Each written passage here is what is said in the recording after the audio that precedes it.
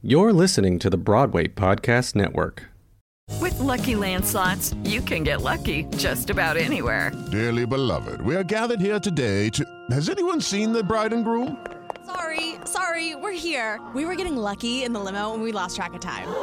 No, Lucky Land Casino, with cash prizes that add up quicker than a guest registry. In that case, I pronounce you lucky.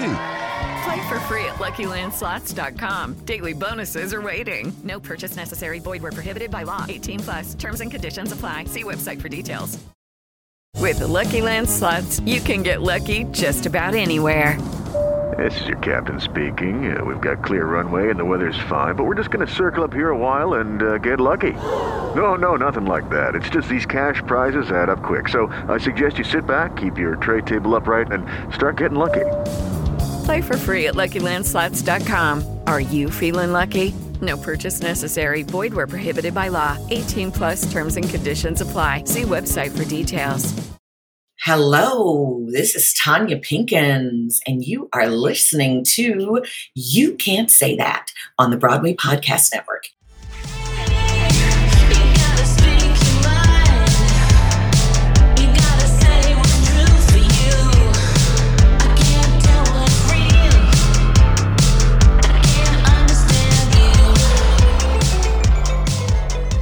It is right now, it is like April 27th. I feel like I definitely haven't recorded in about 4 or 5 months, but I'm excited to get back here today. And my guest is Kalia Davis, who is the artistic director of the Bay Area Children's Theater.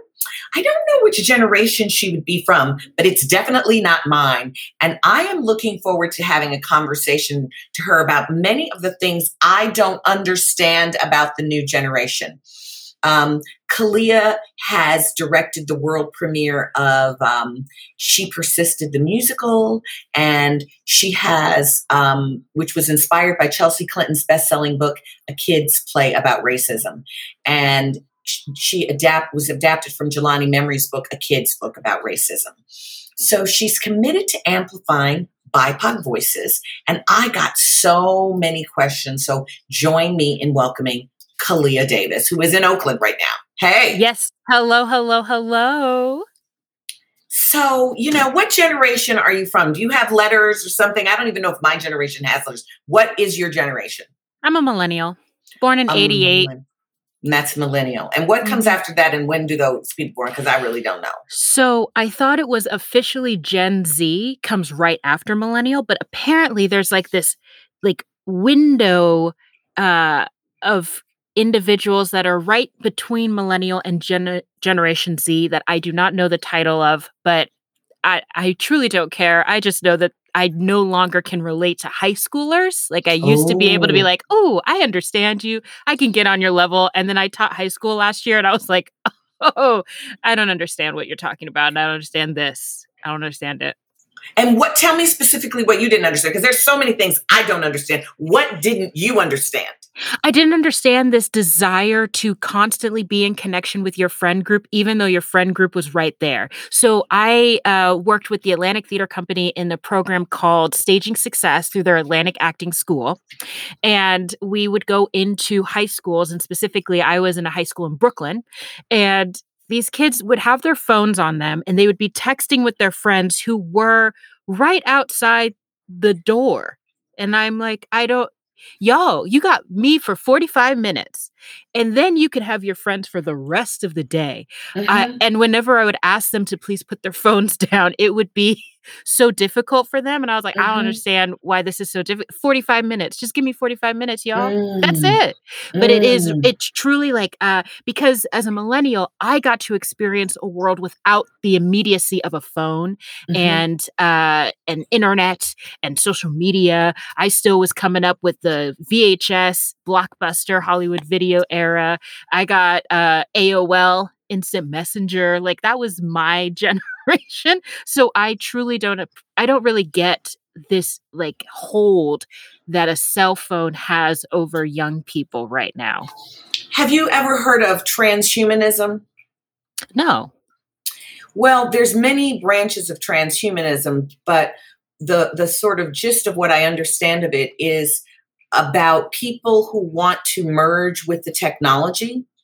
And they feel like that is what we're supposed to evolve to the point where we are not just humans, but we are combination human technology things. And I feel like what you're describing with the high schoolers is that they have not, the phone isn't implanted in their bodies yet.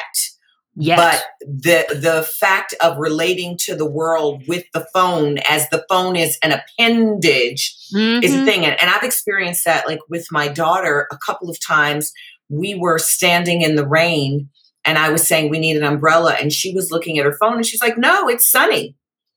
But we were literally standing in the rain. I'm sorry. What? Yeah. It happens like that. They'll check out. And it is so interesting to work with this group of young people of this era, knowing that we're trying, especially as a theater practitioner and an artist, I'm like, hey, y'all, like, be you. Let's explore together. Let's like tap into your inner self. But they are so surface. They really work on the external because they're constantly thinking about how am I presenting? And that I appreciate, but at the same time, I'm like, but in theater, you can go deeper than that. But it's hard for them sometimes to make that jump and to go deeper. So I got to my 30s and went, oh, I don't get you anymore. I don't understand. Well, you can imagine for me in my 50s, like I so don't get it. And there's this thing, I don't know if you've encountered any friends who have had this of a lot of people, I guess they would be right in that space where they're like ghosting family. Like they've just decided we don't like our family anymore, and they don't talk to any of their family anymore. And there's no conversation, just family canceled. Have you seen that? Yes, and I think it stems from a legitimate place of like post like family trauma. So you're like, okay, I don't want to put myself through the trauma that was inflicted upon me as a young person by going and doing family vacations or visits or things like that, because I know I will be triggered. So I appreciate people wanting to protect themselves, their energy and their spirit. However, I think that the thing that is frustrating as an outside observer of that is that you aren't allowing your family to grow either. So if you are canceling them and you are cutting them off completely, you aren't giving them an opportunity to come back at you and say, actually, we see you, we love you, and we will accept, and we just needed time. Like, you're not giving us time to fully embrace everything about you now. I went through that personally with my mom. My mom is a queer Black woman, and she grew up in a time that obviously was not something that you could be.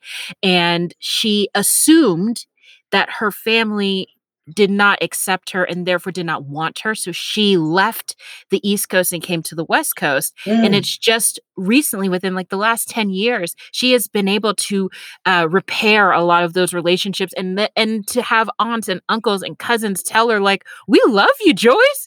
We love everything about you. You're the one that left us. We miss you. We wanted to know more. So it was a really awakening moment for her. And then also for me and my sister to just appreciate, like, you know what, you may not understand me, but I'm going to give you time to process who I am so that we can eventually come back to love.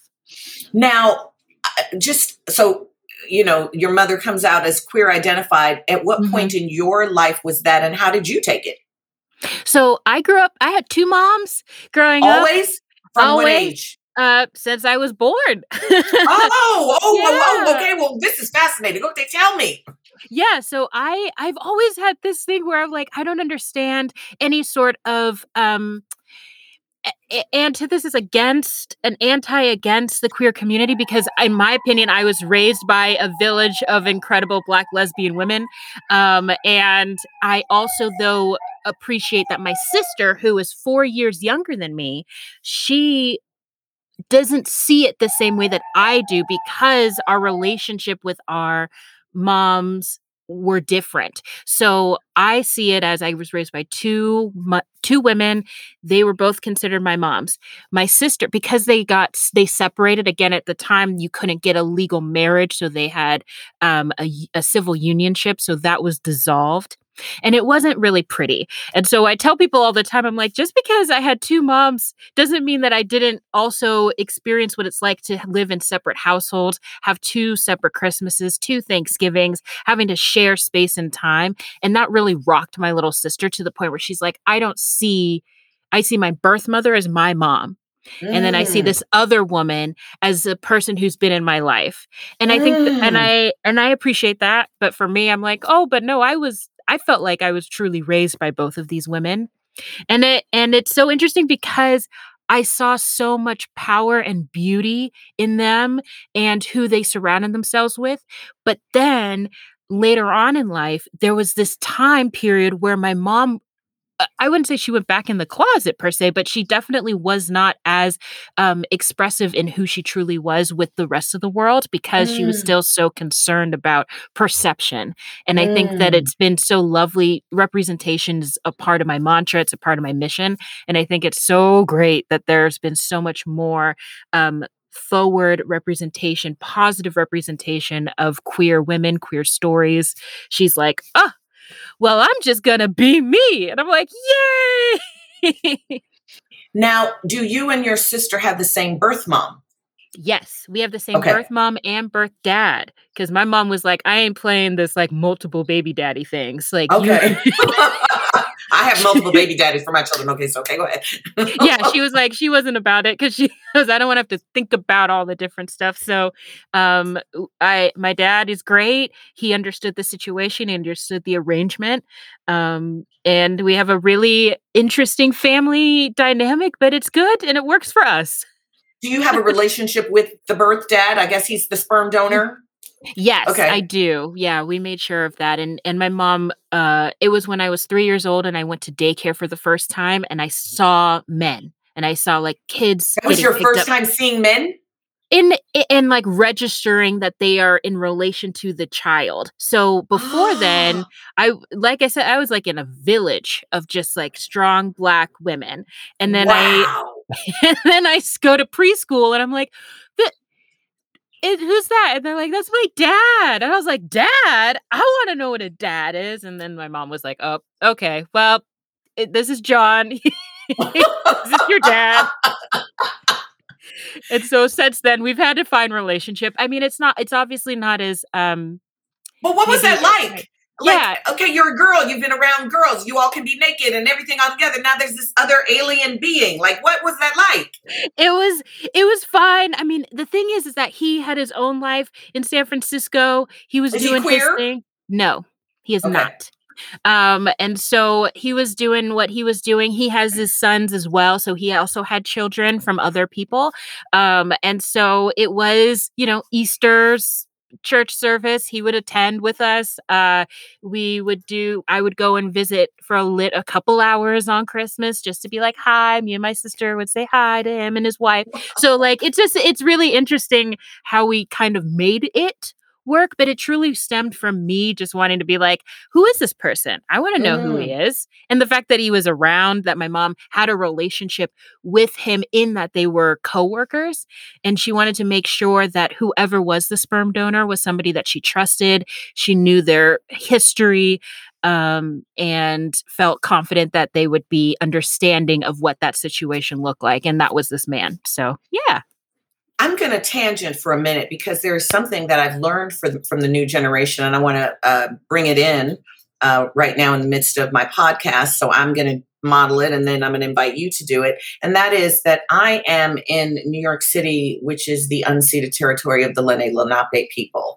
Yes. And I honor them and my privilege to be in the presence of their land, and that I am a Black sort of cafe au lait, caramel colored woman. I've got some faux locks in my hair.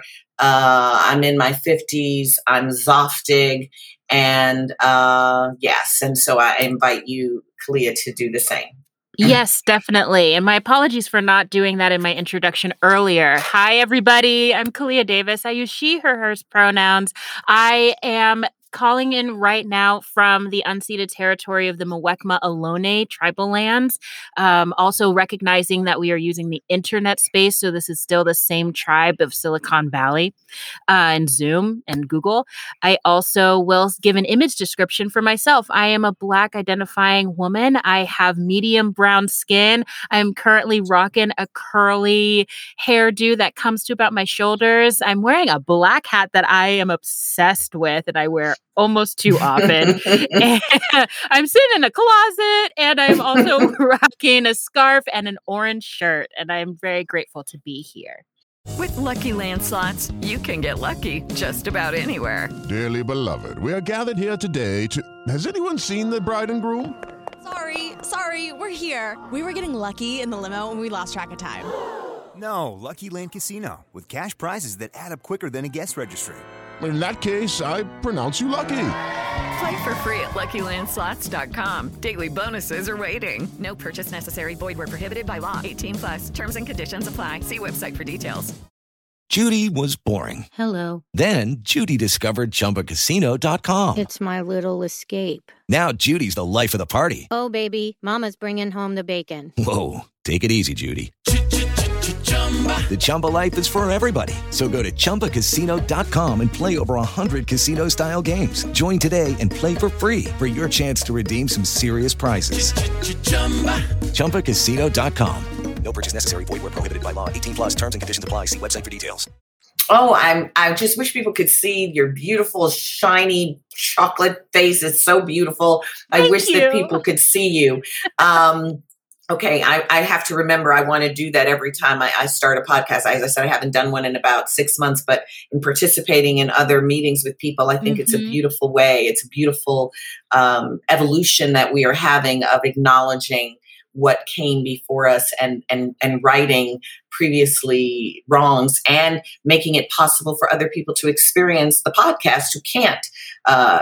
Most people can't see a podcast, but that we're inviting people for whom the visual sense is not there for them at all to have a deeper connection with people in this auditory platform that we are in. Amen. So, I'm going to just keep picking your brains about all things millennial. You described yourself as a woman. Does that make you cisgendered? Yes. And so just because I'm just curious, when you grow up and you're all around women and you're seeing women relate to each other in a sexually loving way. I remember myself as a child kissing my girlfriends, playing all the sexual things with my girlfriends, not even thinking about whether that meant anything for my future. It was just, we were there with each other. We saw things. We were curious. We tried it out on each other. Was it the same for you and your generation? And did that affect any identity issues? You know what? It actually wasn't to that extreme, but I definitely remember being in high school and noticing that I was really taken with a couple of my friends and one in particular. And I remember telling my mom one day, I was like, I think I have a crush on my friend. And she went, oh, okay. And I appreciated her not pushing for me to explain more or go further with that. But then I realized that actually, I think it's just an appreciation of the female body, the female form. I just, there's something so beautiful about a woman. And I have always just really admired it. But I do identify as straight. I am in a really beautiful relationship with a man, a cisgendered man, a Black man who also appreciates, uplifts, and amplifies the Black woman. And so I'm really grateful for that. But yeah, so it's interesting. And then with my little sister, she kind of had the same thing where she's like, we didn't really experiment or anything like that, but definitely just a relaxed comfort in showing affection to our female identifying friends.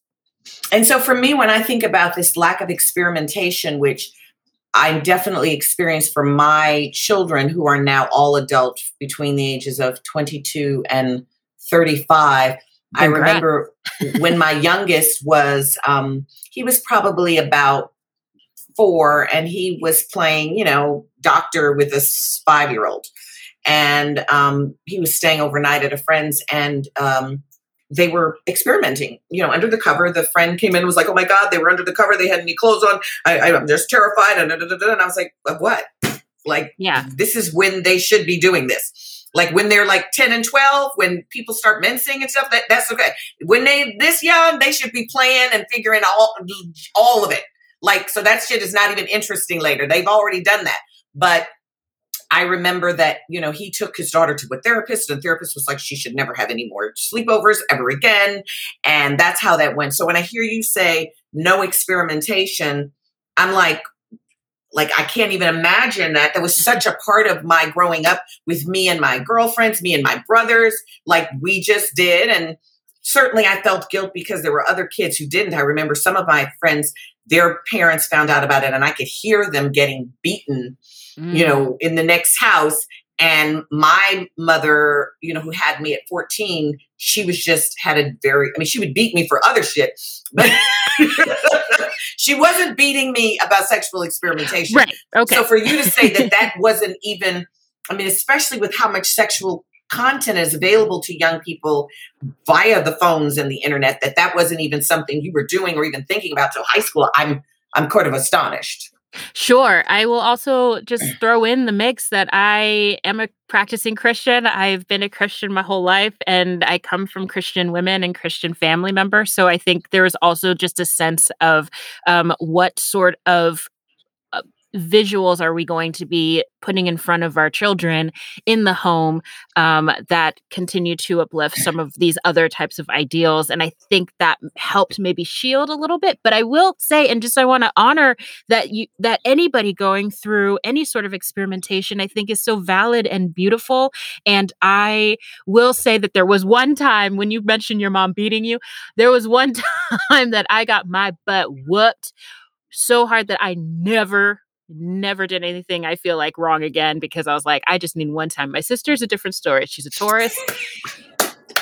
So she's seen the belt a few times.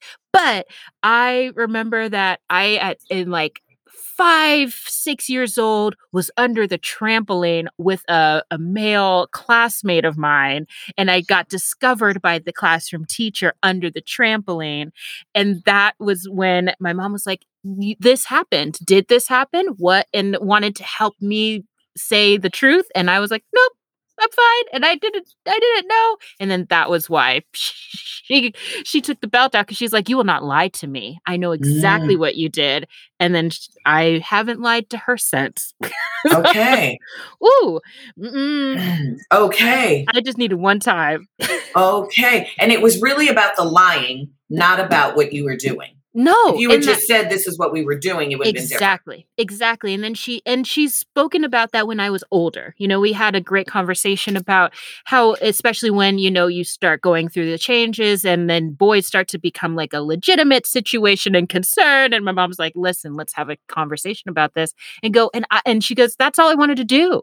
Like, if you lie, you don't allow me to have a conversation with you in a protective way so that you are getting knowledge and information from a trusted source. I don't want you to have to go somewhere else to get that knowledge. I want you to get it from me because I know I can give it to you. And it's real. It's the same with like drug use, like marijuana. She's like, if you're interested in weed, come to me. And I will I know the right people who aren't going to lace it with anything, who aren't going to modify it. I know who I can get you, like that's the type of person she was. She's like, you have to give me an opportunity to show you that I'm open to anything that you want to talk about. But if you cut me off, then that's the problem. Wow, this sounds so like awesome. And I'm like, oh my God, like I thought I tried to do that with my kids, but my kids can be so conservative and very judgy. And I'm just like, I guess maybe kids just don't listen to their parents, but you sound like you do. But if I were to talk to your mother, would she be like, honey, all that stuff she told you? No, not my experience of her at all. No, if you talk to my mom, she'd be like, yeah, that's her. Because I was such a goody two shoes. I was a people pleaser. I was like, I will do anything you want so that you are proud of me. I'm still like that. I'm doing it for her. And so it's just really funny that you say that, because I'm like, actually she would. And then if you ask about my sister, sister, she'd be like, oh, I got stories. Because my sister was the type of kid that at 4 years old was like, well, you already got the good kid. Like, she legitimately said that one day. And my mom went, you also can be my good child, you know? She's like, and has since had this situation of like authority does not really compute in her brain. She's like, we are on the same equal footing. She came out the womb like that. She's like, y'all my people. I don't care if you're a teacher. I don't care if you're my parent. No, we talking as equals. And my mom's like, no, you are a baby. Okay. So I know you have this sort of, I was on the website and I was reading this whole anti-racist platform. I really want to get into that and how you do that with young people, especially with the huge movement right now, people that they don't want to hire. I just saw something out of Miami. They don't want to hire teachers who've been vaccinated. I think Tucker Carlson was saying last night that they wanted people who, to actually attack and confront people who have been vaccinated. How are you even the Brearley School? I don't know if you saw this father who sent a whole letter to the 650 parents at the Brearley School about, this teaching about Black history. There has been no racism since the 60s. You've got young people that you're teaching theater to. I'm assuming, even though it's Oakland, that there must be a mixed population. How are you bringing in, quote, anti-racism, since some people are saying there's no such thing as racism? Oh my gosh. Did you watch, I will answer your question, but on Tucker Carlson, who is like, did you watch his whole thing about masks? I don't watch him at all. Anything that I want to go away, I try not to give any energy to it. I never said that man in the White House's name. It was 45 because I felt like all of those, the more energy you give to anything, the more you elevate it. All the different little acronyms with the name and all of that. I was like, you're just feeding it. You're just making it bigger. So I try to remove my energy from things that I don't want to have be in the world. So go ahead. Yes, he said something. I'm the same way. My friend posted being like, what is happening? He had a whole segment about confronting mask wearers. Yes, I read about that. Oh, I was like, y'all, just leave people alone.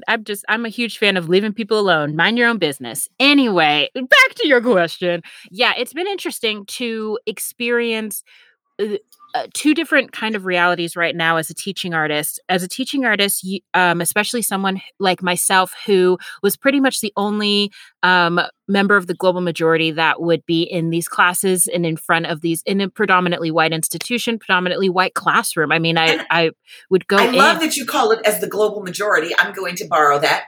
Oh, yeah. I will be calling it the global majority. And I've been calling the other, because I've experienced sometimes going out and when I use that WHITE word, people go, why are you talking about that word? I'm like, oh, so now to use that word as a slur. So I just talked about the Crayola people. People who define people out of the colors of a crayon box, the Crayola people. Okay. I want to use that. That's very yours. On brand for, that's very on brand for children's theater. So thank you. I'll take that. But it is interesting because I have progressive parents, liberal parents who have read all the things, who are trying to be very active and are like wanting their kids to also be as active as them. And then on the other side, I have some really conservative parents who are like, we just want kids to have fun in a theater class and that's it. Like, do not talk about any of these other things. Don't put real world issues into the class. And so trying to make sure that as an employee, I'm not pushing too hard, but at the same time, I want to give space. I think that's the way that I've approached education, arts education in this time, is that I want to always provide space for a kid to show up as their true, authentic self in that moment. And it can be an access check-in, like, what are your access needs today? What's going on with you? It could be... What's an access check-in? I don't know what that is. Oh, okay. So it's something that I've implemented, especially with my staff since joining Bay Area Children's Theater, where before we start anything, we do an access check-in, which is an opportunity for them to say either their access needs are being met, which means you're safe, you're protected, you're housed, you got food, you got water, like I'm fine. Everything is good right now. I love this. Or also it's an opportunity for you to go deeper. I used Access check-ins quite a bit during a lot of the unrest that was happening in the summertime of the pandemic. And I was very honest with them. And I would say, I'm showing up today really hurt. I didn't get a lot of sleep last night. So that this is an opportunity for the full ensemble, the full staff, whoever you're in community with, we can all come to a communal understanding of where everybody is at. And then we can proceed forward as business, whatever needs to happen. But recognizing that if someone says my Wi-Fi is being really spotty and then they cut out, we're like, oh, we understood that was going to happen probably because they told us during the Access check-in. Or, hey, my nanny is sick, so I'm watching my kiddo today. And then a child shows up during the Zoom and you're just like, this is amazing. I love babies. But yeah, just to give, we're artists, but we're humans. And I just want to make sure that we are checking in with your human self first, and then we can get to the business after that. And the same with the kids, right? Like I get it. You're children. There are so many other things besides memorizing lines to Aladdin Jr. Like there's a lot of other things happening right now. And I want to make sure that at the beginning of my class, I've given space for it. And sometimes that means we may not get to friend like me. That means we may sit in a circle and we may just be sharing some feelings right now. And that's okay. We have not stopped. And that's anti-racist because white supremacy ideals upholds this idea of pace, time, getting product based, finishing the product within a time frame. You can't lose that precious opportunity to work.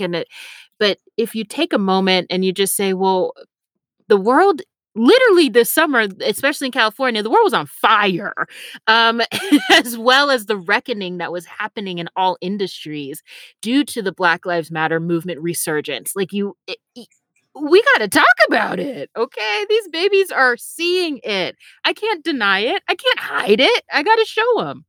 Yeah, and I love this whole thing that you're talking about. It's something now you're teaching me and I'm going to carry forward, because I was just reading about a book that just came out of one of the university press talking about the deep connection between capitalist business models and slavery, and how they are identical. That when you have control of your work, of your labor force, you can do anything with them. Mm-hmm. So that they would, quote, have a competition for how much cotton you could pick, and you'd get some nominal prize. And then based on how much you picked, which probably you're like, I'm going to work myself to death today to get this prize, and then I can rest tomorrow. But then that amount became the new bottom line for what you had to do. And how this whole capitalist patriarchy, military, industrial, carceral thing is built upon the fact of an enslaved population that has no rights, that you can treat like property, because the Crayola people treat animals better than they treat human beings. Mm-hmm. So I love this idea of bringing the beginning of the day, of every day, with any group of people. It's something I do in my women's circles, where we talk about where we're coming from, that we meet as human beings. And so then nobody has to be hiding what their day or their life is. And we can factor into that how the day's going to go. So much more connected to humanity. I love it. I find that those of us from marginalized communities, that's what we gravitate towards, because that is what we have been denied.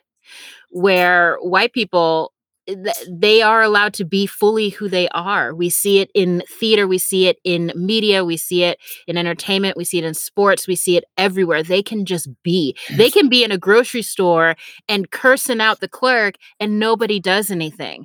But we have never really gotten an opportunity to just be who we are. There's always something that comes with it, like, oh, well, why are you saying it like that? Oh, you hurt my feelings. Or are you sure you seem a little upset? Like it's really great to be able to give that opportunity to those of us that haven't really had it.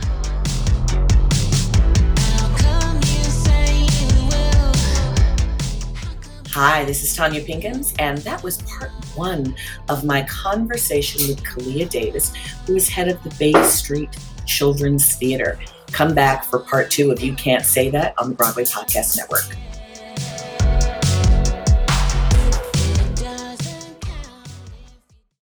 You is kind.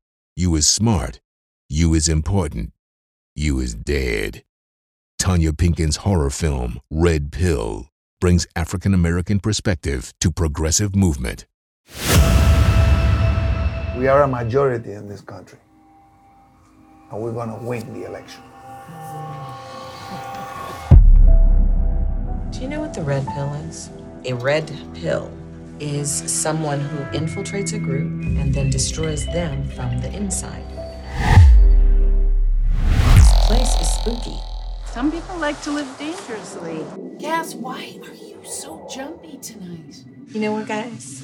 I'm gonna go back tomorrow. Did you hear about the creature woman that attacked a father and son hunting down here? I don't see the keys. This place creeps me out. I think we should call the sheriff's office.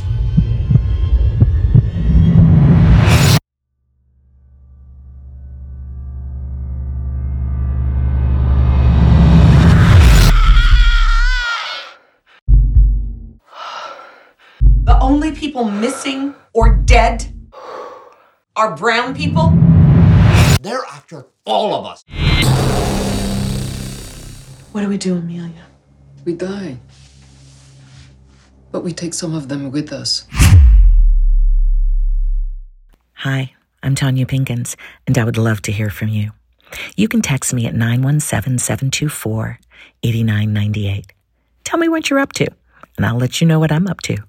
Text me, 917-724-8998. Let's keep in touch. Hey, it's Leslie Odom Jr. here on the Broadway Podcast Network to tell you about the Rise Theater Directory, a program of Maestro Music. Rise is a national online resource designed to connect and empower backstage and administrative and creative theater professionals from underrepresented backgrounds.